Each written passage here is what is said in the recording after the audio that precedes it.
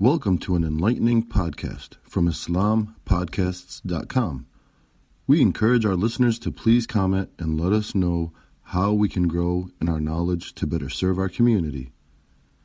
Please remind your family and friends to also visit IslamPodcasts.com for engaging discussions on current events, Islamic guidance, Quran, tafsir, seerah, and much more. Is the Ummah ready for Islam? Some people say that until all the Muslims are pious and practicing, only then will Allah subhanahu wa ta'ala grant authority to the Muslims. Some hold the view that if your own family and community are far away from Islam, you need to begin with them first. Rectify yourself, your family, your community, and your wider society, and only then will Allah subhanahu wa ta'ala grant authority. Are these views correct? Is this supported by the example of the Prophet sallallahu alaihi wasallam? Is this supported by the Quran? Let's take a look. The assumption made by those is that everybody needs to be good before Allah subhanahu wa ta'ala grants authority for the Muslims to establish a khilafah. However, this statement is paradoxical. Let me explain. If it is possible for everybody to become good, so everybody's pious and praying, nobody's stealing, cheating, lying or killing, then if they can achieve that without the Sharia, then why do you need the Sharia? Why do you need Baytul Mal? Why do you need the Qada, the judges? Why do you need the hudud punishments? If society can rectify itself without Islam being established, then Islam being established is unnecessary. So clearly the statement is contradictory. It's paradoxical. Islam didn't come for angels or for perfect people. Islam came for human beings and to regulate society. So did everyone become good before Allah subhanahu wa ta'ala granted authority to the Muslims? A widely held myth is that a person needs to become good, then his family becomes good, then his neighborhood, then his community, and then the wider society and the state becomes good, and eventually Allah subhanahu wa ta'ala grants them authority. This is a myth. Did everybody in the Prophet's family embrace Islam? No. Did everybody in the Prophet's clan embrace Islam? No. Did everybody in Mecca embrace Islam? No. Yet, this didn't stop the Prophet ﷺ migrating to Medina to establish his deen. So clearly this claim is not true. A small number of believers migrated with the Prophet ﷺ to Medina. Not all the people in Medina were Muslim, and those that had embraced Islam were very new to Islam. Amongst the Aws and Khazraj were many polytheists who were idol worshippers, and there were 3 large Jewish tribes in and around Medina. So clearly not all the people in Medina were Muslim. Again, rendering the above claim as not true. But were all the Muslims or all the people pious? Again, this is not true. The worst kinds of people lived in Medina. You had the Munafiqun headed by Abdullah ibn Ubay ibn Sulul. He conspired against the Muslims and had ill will towards the Prophet ﷺ. Amongst the Yahud, there were people who had ill will towards the Muslims and conspired to undermine the Muslims. So clearly this assumption that everybody needs to become good before Allah subhanahu wa ta'ala grants victory is not found in the prophetic example, not in Mecca, not in Medina. But surely all the Muslims were perfect. After the death of the Prophet ﷺ, many tribes that had entered Islam left. They became murtad because a number of false prophets arose. So you had Musaylama al-Kadhdhab, you had Aswad al-Ansi, you had Tulayha, and you had Saja bin al-Harith. And because of these, many people left Islam. You also had people who started to mock Abu Bakr, the first Khalifa of Islam, and refused to give him zakat.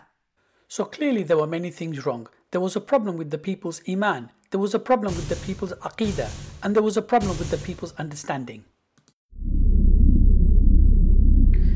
It is commonplace to hear khatib saying today that Masjid al-Aqsa will not be liberated until everybody returns to Islam and becomes pious, and then the liberation will happen because of that. However, Masjid al-Aqsa was occupied once before. So is this how it was liberated the first time round? At that time, the Muslims were politically disunited. Theft was commonplace in Damascus. Bid'ah and corruption was widespread in Egypt, which was being ruled by the deviant sect, the Fatimids. So it's not the case that all the people became good and Masjid al-Aqsa became liberated. Rather, it was one man with a vision and an understanding of what the problem was, who with a group of people addressed that problem and politically united the Muslims, liberating Masjid al-Aqsa. And then the people were reformed and corrected after that. So what does the Quran actually have to say about everybody being perfect before Allah grants His support or victory? Let me give you 3 examples. Firstly, Allah says in the Quran, وَعَدَ اللَّهُ الَّذِينَ آمَنُوا مِنْكُمْ وَعَمِلُوا الصَّالِحَاتِ لِيَسْتَخْلِفَنَّهُمْ فِي الْأَرْضِ. Allah subhanahu wa ta'ala uses the word minkum, meaning from amongst you, implying that not everybody will be doing righteous deeds in order for Allah to grant them victory.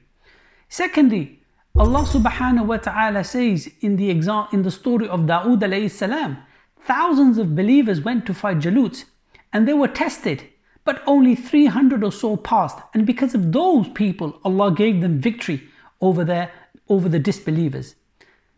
And also in Surah Nasr, Allah subhanahu wa ta'ala says, إِذَا جَاءَ نَصْرُ اللَّهِ وَالْفَتْحِ وَرَأَيْتَ النَّاسِ يَدْخُلُونَ فِي دِينِ اللَّهِ أَفْوَاجًا. Allah says in the Quran, when the victory comes, you will see multitudes of people entering into Islam. So here it says, after the victory, people will enter into Islam. So it's not a precondition that everybody enters into Islam and everybody becomes pious before the help or the support of Allah subhanahu wa ta'ala comes to the believers. So in conclusion, the Khilafah is not a reward for being good. The Khilafah is an obligation, just like Salah is an obligation. Salah is not for the pious people. Salah is for everyone. So it's not that the pious people pray, but rather everybody prays hoping to become pious. The Khilafah is a means for us to live our lives in the way we are supposed to live. So we submit to Allah subhanahu wa ta'ala, not just in our ibadah, but also in our mu'amalat. The Khilafah is not for angels. It's not for perfect people. The Khilafah is for human beings who may make mistakes. And the Khilafah is needed to regulate human society. So does it mean that we don't have to strive to become perfect? No, it doesn't. All of us have to strive to be the best we can.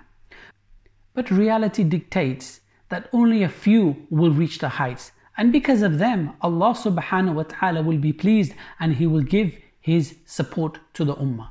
So strive to be amongst the few whom Allah is pleased with.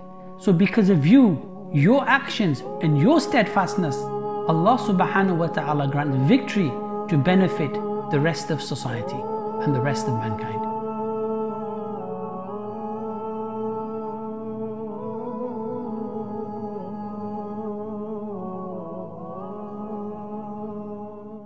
Thank you for listening to this podcast.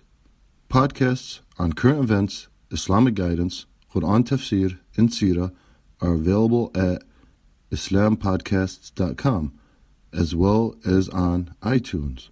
Rate, review, and comment, and let us know how we can grow in our knowledge to better serve our community. Please subscribe, share, and tell a friend about islampodcasts.com.